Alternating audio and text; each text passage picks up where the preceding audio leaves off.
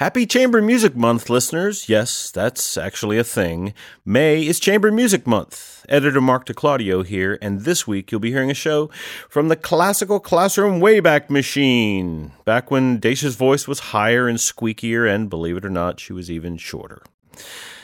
This show features the Enso String Quartet. You know, string quartets are one of those things that we've all just come to accept as a normal arrangement of instruments in the classical music world. But Enso's going to take us further, and they're going to teach us why and how string quartets come to be. Hey, by the way, we're reposting this episode on May 9th, 2016. And if you're in the Houston or Galveston area this week, there's a cool performance Houston Grand Opera's doing. It's called After the Storm, and it's by David Hanlon, who's going to be on Classical Classroom very soon. It actually incorporates audio clips from Houston Public Media's news anchors. If you're in the area, check it out. It's on the 13th and 15th. Oh yeah, one last thing.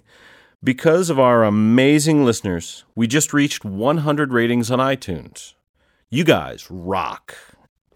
If you listen and haven't yet rated and reviewed us on iTunes, get on it. It's how we dominate the dojo. That's it. Enjoy the show. My name is Dacia Clay. I'm the audio librarian here at Classical 91.7. While I'm a real librarian, I have a deep, dark secret. I know very little about classical music. I grew up listening to rock, and I know something about jazz. But when it comes to classical, I really want to learn. So, every week on this show, a classical music expert will give me a piece of classical music they think I should know, and then we'll discuss it. Come learn with me in the Classical Classroom.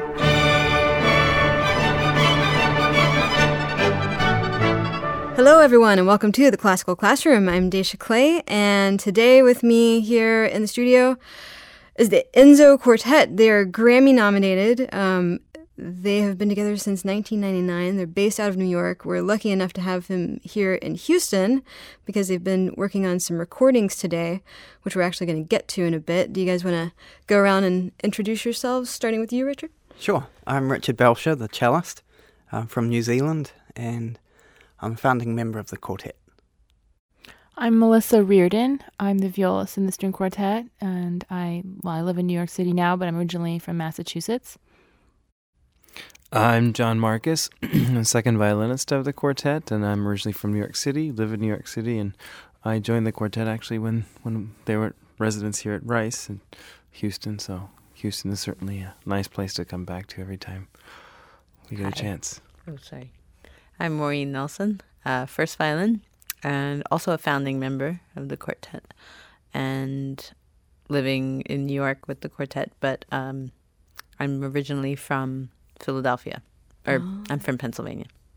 So, yeah, you mentioned that you guys were at Rice, and I didn't know that there was such a thing as a quartet in residence. I was looking at that. I had no idea that Rice had a quartet in residence. And when did that first happen? For us, that first happened in 2002.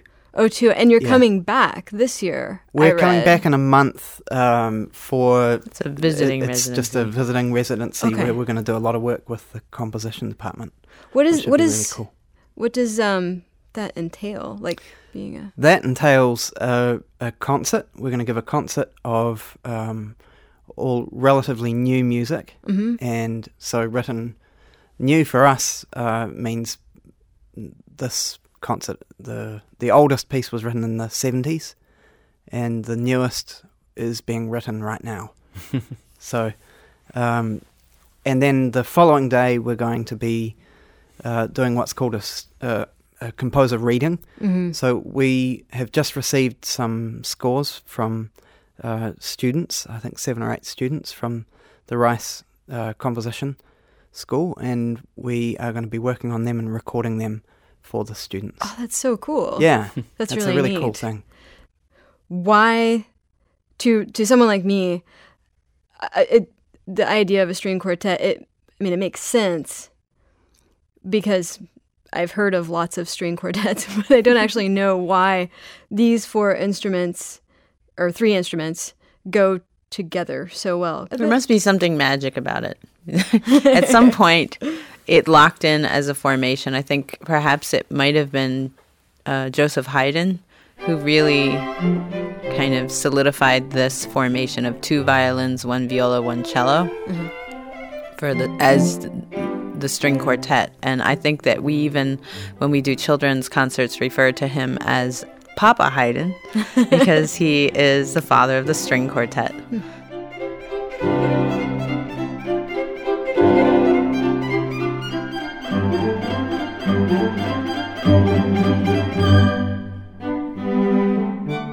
He discovered that this blended really well somehow, and it was a good vehicle for composition. And then, after him, Mozart followed, writing string quartets dedicated to Haydn also. And then I think it just became an established form.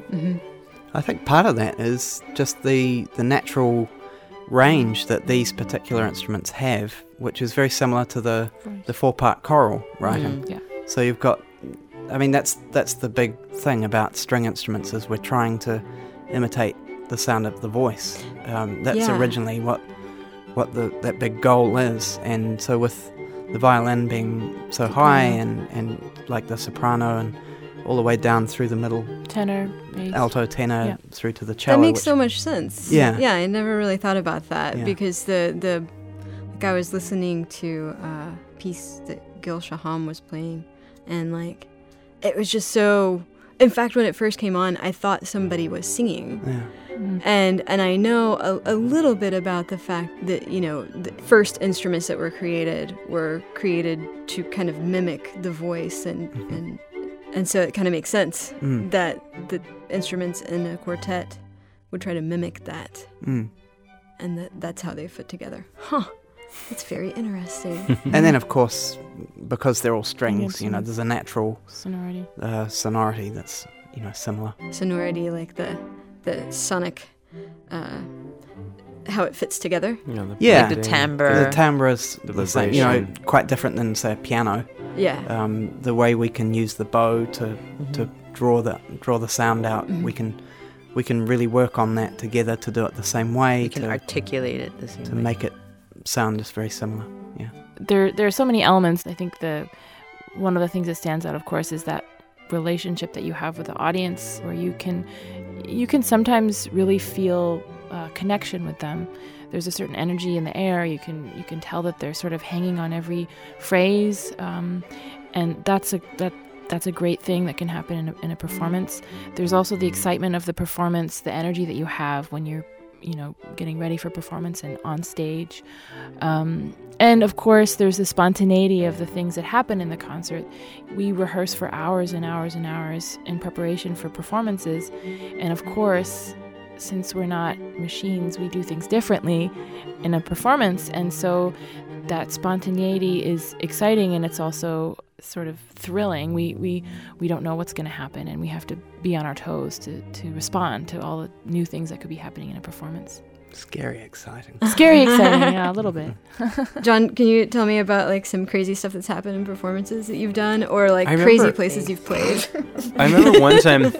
I do remember one time we were playing something. I think this is gonna be good. It's not that interesting. I mean, but one thing I do remember is that we were playing Janacek, and I had to play something, and I turned the page. My music fell on the floor, and Maureen had a second to pick it up. I remember you managed to pick it up and put it in the right place. I'm so quick. You hit your face. In the same piece.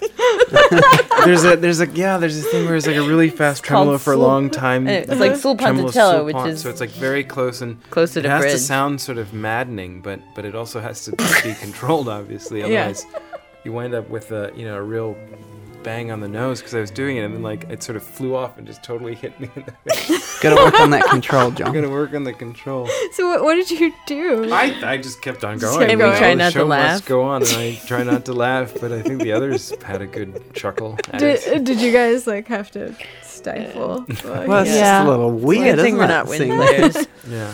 Or sometimes I think when we do something that we like, all right, I'm gonna go for it, and then it's sort of like a little bit too special. And it's sort of like a lot of eyes like, all right. Won't be doing that next time. I have the same thing, but I'm not going to copy that. That's awesome. I'm still waiting for John to pull out the glasses attachment. Oh yeah, your glasses behind almost. his head. 'Cause Yeah. sometimes they look Sometimes. so close to falling Well, off. there was one time that a bee actually attacked Oh. Maureen. That's What? right. What? Oh, Where it was were the you beginning of a performing piece. It that was you a. were- We were at a place It called was Maverick. it in was upstate Maverick. New York. That's right, and they had a beehive living in something that was on stage. That's and a they really cool tree exterminated trunk the- that's turned into a sculpture. Yeah. It's a somewhat outdoor. It's indoor, but it's a barn and its back is open. Yeah. So. So it's And- yeah. Yes. Well, and Oh, last and it time was we like were there, the there were 3 hottest day bears of. outside. It was like the hottest that's day right. of the summer. I think it was Yeah, it was pretty ridiculously muggy. hot and muggy. And well, I think that day, I probably had hairspray in my hair to keep it, back. And we started the piece, and there was a bee that just kept coming around my head, and I was like trying to look all artistic and trying to like make it go away. So you're like dancing I and was swaying, but actually I trying was to get ready away to from just the go bee. like, ah! Well, it ended up on your finger at some point. Oh, it was having a good old time. Yeah. Oh my But I kept God. playing, and it was a really quiet hide-in, right? It was Yeah. Opus 20 number 4, like boom, boom, boom, boom, and there's like this forte outburst, and I was like, like shook my head. I think eventually it went away. So you're using like the strong parts of the music to try to That's escape right. from the bee. That's great. What's your favorite sort of venue to play in as a quartet? What's most suited? smallish Actually, we like- halls Yeah. tend to be really fun. Yeah. Like sometimes we do house concerts, and you're talking about that. Yeah, it's well, as Melissa said earlier, the connection with the audience is a big part of the excitement. Yeah.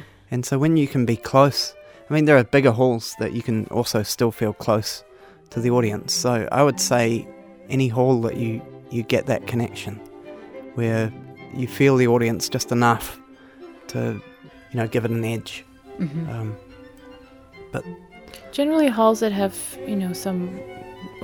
a certain amount of reverberation in them are satisfying to play in. It gives your sound this kind of glow or some resonance to your sound, and that's always more satisfying than playing in a really dry space.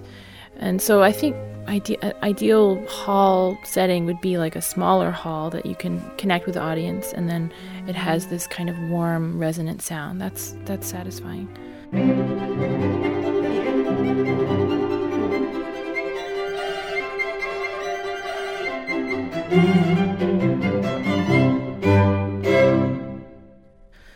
I heard too, jumping around, that you guys were going to be making a music video. yes, Are there going to be like busty ladies in bikinis, and Yes, me, kind of just thing, and Melissa. hot cars Men. and stuff? I don't know about that yet. We can always work on it.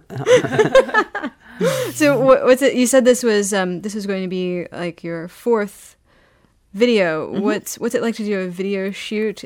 Because you're What we're like, trying to do is create a video performance that gets inside the quartet, so that it brings to the viewer something that they can't see from a live performance. So we'll be making a video shot with lots of different angles, just so that people can see how we interact with the quartet. And we've got a couple up on YouTube already that you can see.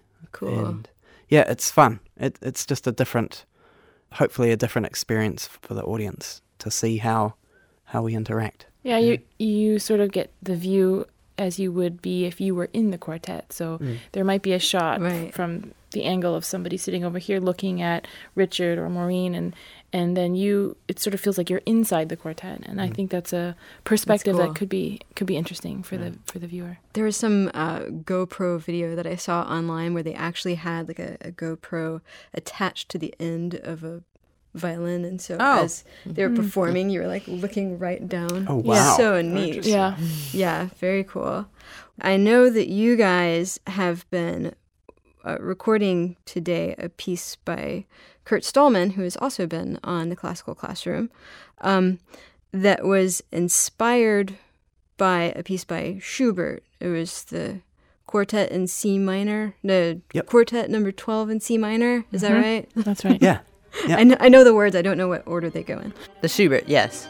It's actually referred to as quartetsatz because it's a quartet movement. Mm-hmm. It's referred to that because it's actually unfinished. It's he only wrote a little beginning of the second movement, and that's it. So he left it unfinished. So there's... Well, normally there would be 4 different movements. Mm-hmm. a set, yeah. There'd be a slow movement and then a light-hearted one and then a flashy one to something finish like up with. Mm-hmm. So, But this is a we'll just- standalone work, Yeah. quartetsatz, and he never completed the... I think it's an incredible movement, and that's why it's played so often, and we know it so well. It's had a huge life in the quartet repertoire over the years. Is it something that's common or? Yes, it's one of the sort of standard pieces in the classical repertoire for the Okay. string quartet. So this is something that if I were a violinist, I would be playing it. Yeah. If you were in a string quartet, you would probably be familiar with this movement for Got it. sure.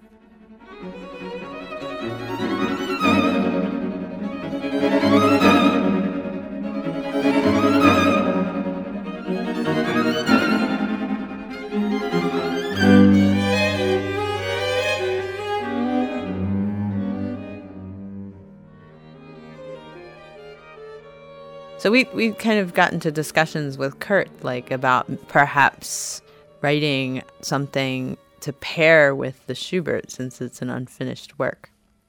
And what Kurt ended up coming up with was really interesting. He took, from my perspective, it's like he took the quartetsatz and kind of put it through a kaleidoscope, 21st century, I guess now we're talking about, and like gave it like a kind of modern edge to it.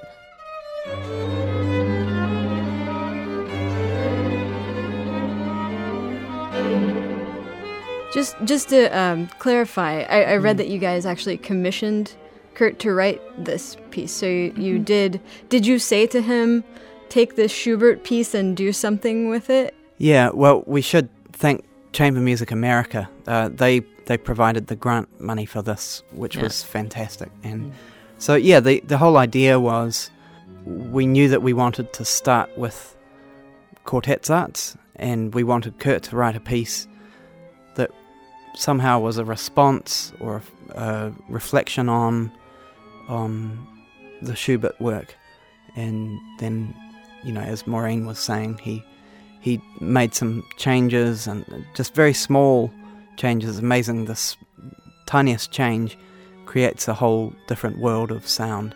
So the opening figure, he added one note extra, so it goes up 1/2 step extra, and then occasionally he'd add one note longer to a phrase, and it just totally transforms the piece.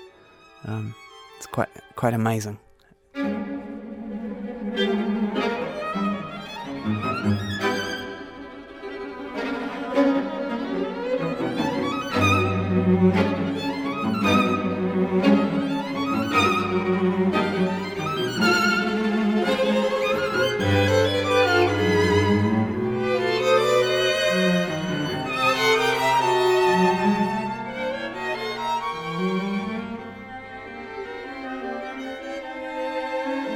So the cool thing about that is we got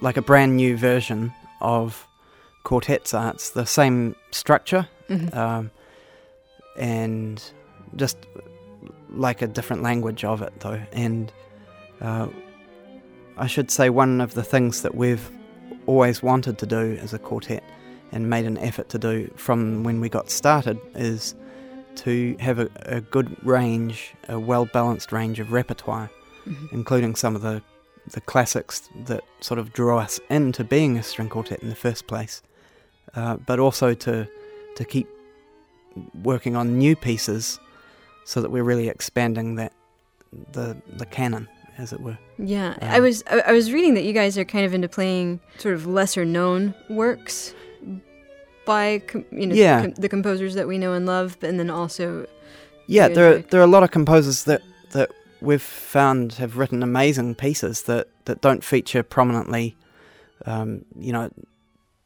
One recent example is one by Richard Strauss, which I've never heard of anyone playing. I know people have played it before, but certainly I'm not aware of any big groups have recorded it or haven't heard any performances. But we saw that he'd written a quartet and we thought, well, he's a great composer, we should look into that.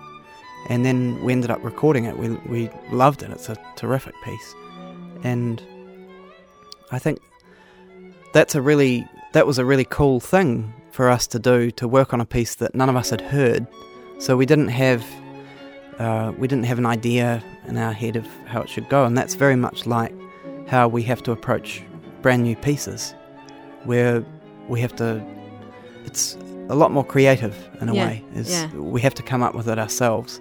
Whereas any piece that we've heard before, like the Beethoven quartets or Mozart or whatever it might be, we have a sense of how it should go. Like if I say to you Beethoven wrote a Fifth Symphony, you probably know how that starts and you've got an idea in your head of how it should go. But the cool thing is trying to bring that approach to these pieces that we know and love, is to try to look at them with really fresh ears.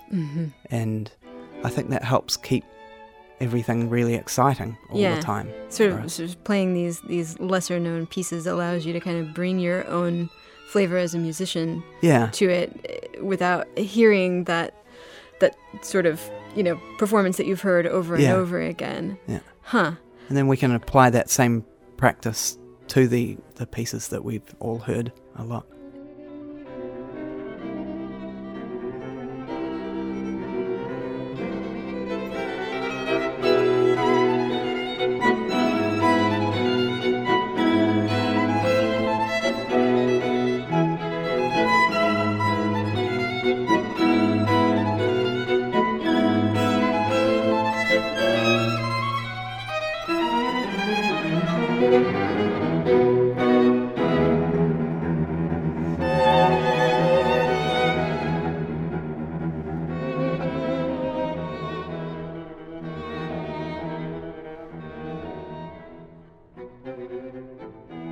I'm interested in how you guys got together. You met at Yale and formed there.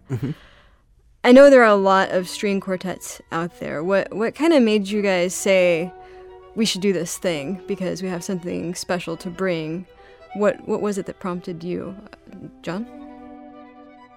Well, I was actually I think Richard and Maureen, but since they sort of started at Yale, but I know for me, and I'm sure for all of us, playing chamber music is really, especially for any instrument possible, it's but strings in particular, the music, the repertoire that we get to play, especially in quartets, is really some of the most special music that composers have written.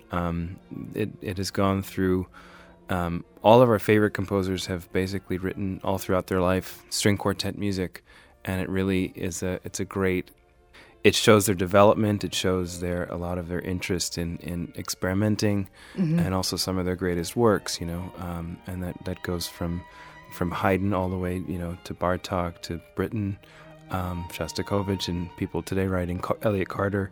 I think there's something very special about string quartet writing, and I'm sure that all four of us feel very special to be able to play in a string quartet for that reason and many others.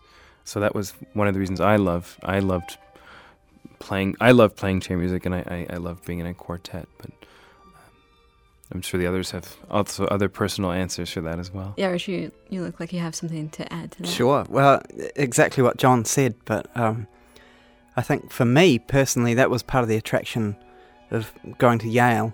That's when I first came over to the States to do my master's in cello, and the Tokyo String Quartet was coaching chamber music there, and back home I had played quite a lot of piano trios, and there weren't many violists at the school I was at, and so I really wanted to play quartets, not knowing that would be what I'm doing now, but it was certainly something that I wanted to do and just be a part of. So when I arrived, we had placement auditions for orchestra and chamber music, and the coordinator asked if I was interested in playing quartet, and I jumped at that. And the first violin was Maureen, and we were really lucky. I feel really lucky that we connected really well musically, and even though I don't know if I said much to Maureen in the first year, outside of rehearsals, but it was just it was something that was really exciting for us. And at the end of the first year, we opted to carry on playing in the same quartet the following year, and then we started getting some concerts outside of the university setting, and that was really exciting, just getting that taste of what it could be like. And then we were encouraged to stay together beyond graduation, which we did, and that's where the graduate residency type thing came in very helpful for us. Firstly, in Illinois, we went to a 2-year course to study with the Vermeer Quartet, and that was kind of an amazing experience. I feel like my ears really opened up. And then we came down here to Rice University, where they have a phenomenal string quartet program where you can actually get a master's degree in string quartet playing. Really? I didn't know that. Yeah, it's an incredible opportunity it was for us. So you really get to focus on working as a group, which is quite different. It's a different skill set, really, than playing your instrument by itself. So it's a lot of fun.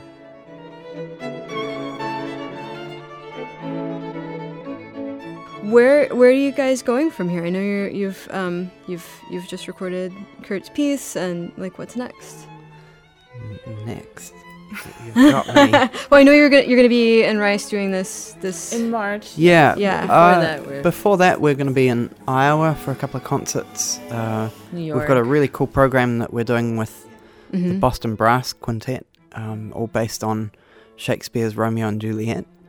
So we'll be doing that in a couple of places in Iowa, and playing in New York, a program with some Italian music and a couple of New Zealand pieces as well, which is cool. That's cool. Yeah, it's awesome. And your general plan for world domination? We're hoping to take over by the end of the year. It's happening. We're just I feel it. I feel the magic. We're working in this room right now. You guys, thank you so much for taking time to be on the Classical Classroom. I know you've been recording all day, and probably there was traveling before that, so really appreciate it. Now I've enjoyed getting kind of a look into what it's like to be in a quartet, and I can't wait to hear more of your music. I listened to some today. It was very cool. Thanks. Thanks a lot. Thanks for having us.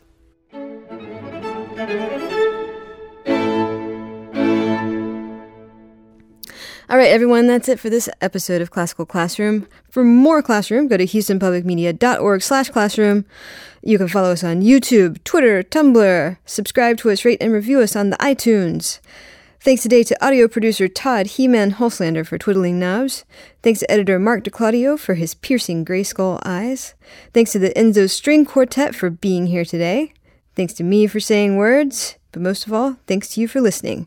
By the power of Grayskull. We'll catch you next time.